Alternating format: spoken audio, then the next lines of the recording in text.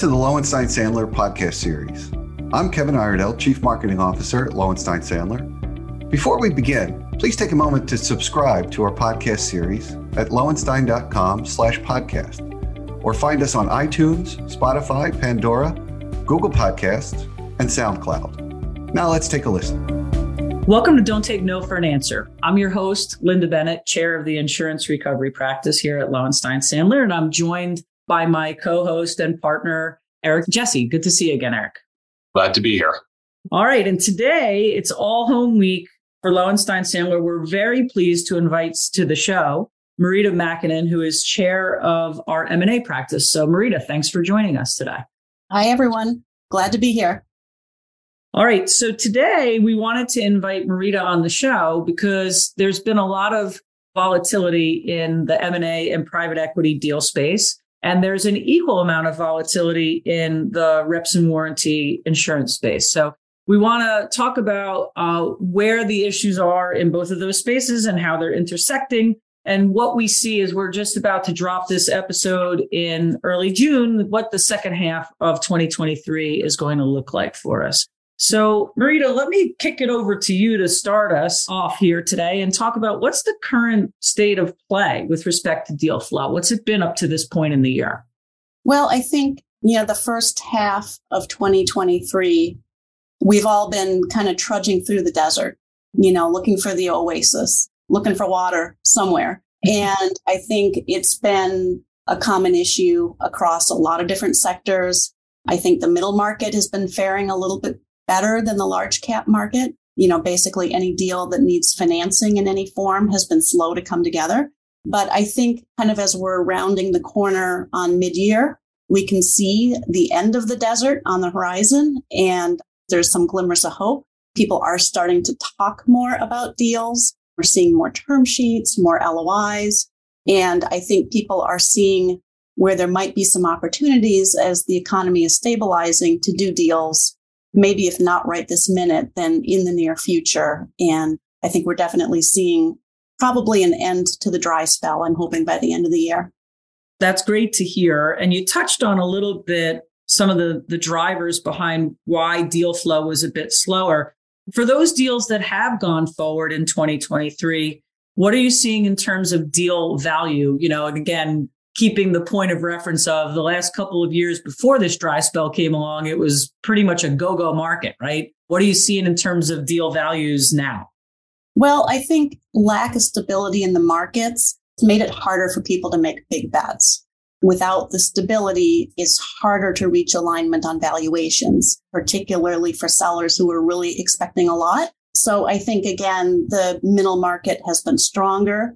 Areas like equity investing have been a little bit stronger, and any deals that don't need financing have been a little bit stronger. So I don't know if I would characterize it exactly that the larger deals aren't getting done, but the smaller deals are, because both of those categories of deals can get done if there's financing available. But again, bigger bets are harder in a volatile market. And so you do see more of an emphasis on the middle market. Marita, your point on valuation or the instability and the impact on valuation is well taken. So are you seeing a lot more deals, or is the market seeing a lot more deals where the purchase price or there's a contingent payment or an earnout? Has that crept up? I think that's a phenomenon we've seen over the last probably 3 to 5 years. People maybe a little bit more frequently reaching for earnouts. And I think that was because it was such a hot market. I think a lot of buyers were hesitant about valuations and so wanted to back end some of that in an earnout. I think you see kind of some of the same reactions if you're dealing with a volatile market or an environment with uncertainty. So I'm not sure that it's really trended up or trended down, but it's still a factor. So that's one potential change. Are you seeing any lessons learned on current deals that are in the market as a result of that incredibly hot market? I mean, I still remember all of us being up into the wee hours of the night because every deal needed to close seemingly within 48 hours. Are there any lessons that are coming out of that very white hot market in what's in the market right now?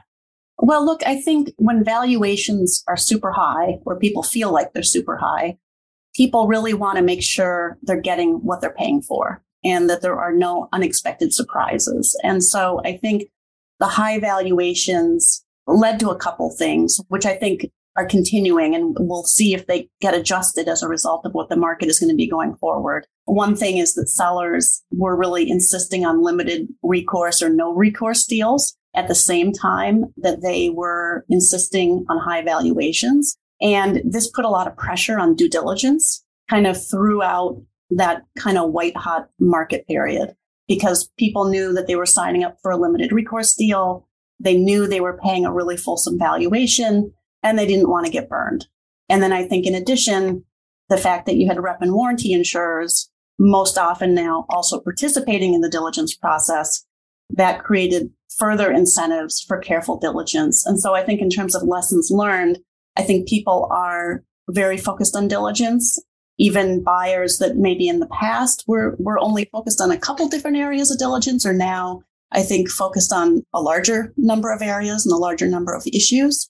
And I think that will continue, and we'll see what happens to limited recourse. If the market softens up, right, we'll see how that continues. But I think people are going to continue to hound for the limited recourse deals. I was going to say on the diligence front, are there any major diligence areas that are coming up that you're seeing? Any areas that buyers are probing much harder than they used to? Well, I think, financial and accounting diligence has always been a hot topic. I think that's continuing. I think cyber and privacy has been an area of focus for like a number of years now. So I'm not sure if it's new, but it's certainly continuing to be an area where there's a high level of focus. I think sanctions compliance and having good compliance policies at a target company has been a big area of focus because, the world is getting more and more complicated in terms of international relations. And I think that's something that people are very focused on and want to make sure that everyone who should be in compliance is in compliance. So, Marita, are there any particular sectors? As I mentioned at the top, we're just about to start the second half of 2023. Are there any particular sectors that you think will be hot in the second half of the year? Well, everyone's talking about AI. We'll see how that bears out in deal activity, but I would assume that you're going to see a lot of people investing at least in AI, continuing to. I suspect that although I hear we're in a crypto winter, I suspect that crypto will see a resurgence of sorts, as the year goes along. And then I think there's some industries that, you're going to see maybe consolidation or opportunistic deal making, just given what's happening in the market. Financial services, retail, are a couple sectors that come to mind. And then cross-border deals. People are talking a lot about what areas of the world maybe hot areas to invest in the coming years. India is coming into focus a little bit more. China, I think, is still very important to people, but I think India is growing. And so that'll be an interesting one to kind of watch for the future. Are there any types of transactions that have or are gaining strength or becoming more prominent in the current market in the desert, whether it's minority deals or GP secondaries? I know you said mid-market deals that don't require financing are going along. What are you seeing there?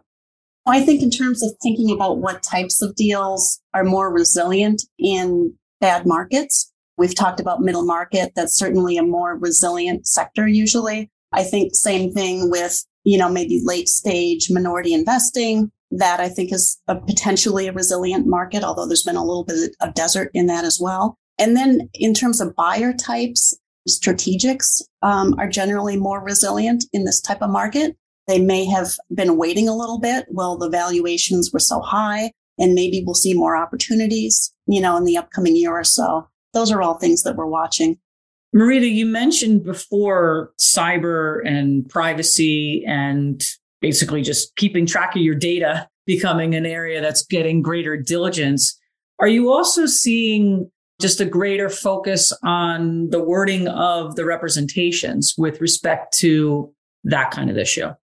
That's always evolving. And it seems like our reps and warranties always keep getting longer and more detailed because people want to make sure they're covering everything, that it's kind of clear that they're covering everything that they want to be covering. So I don't know that there's anything too new on that.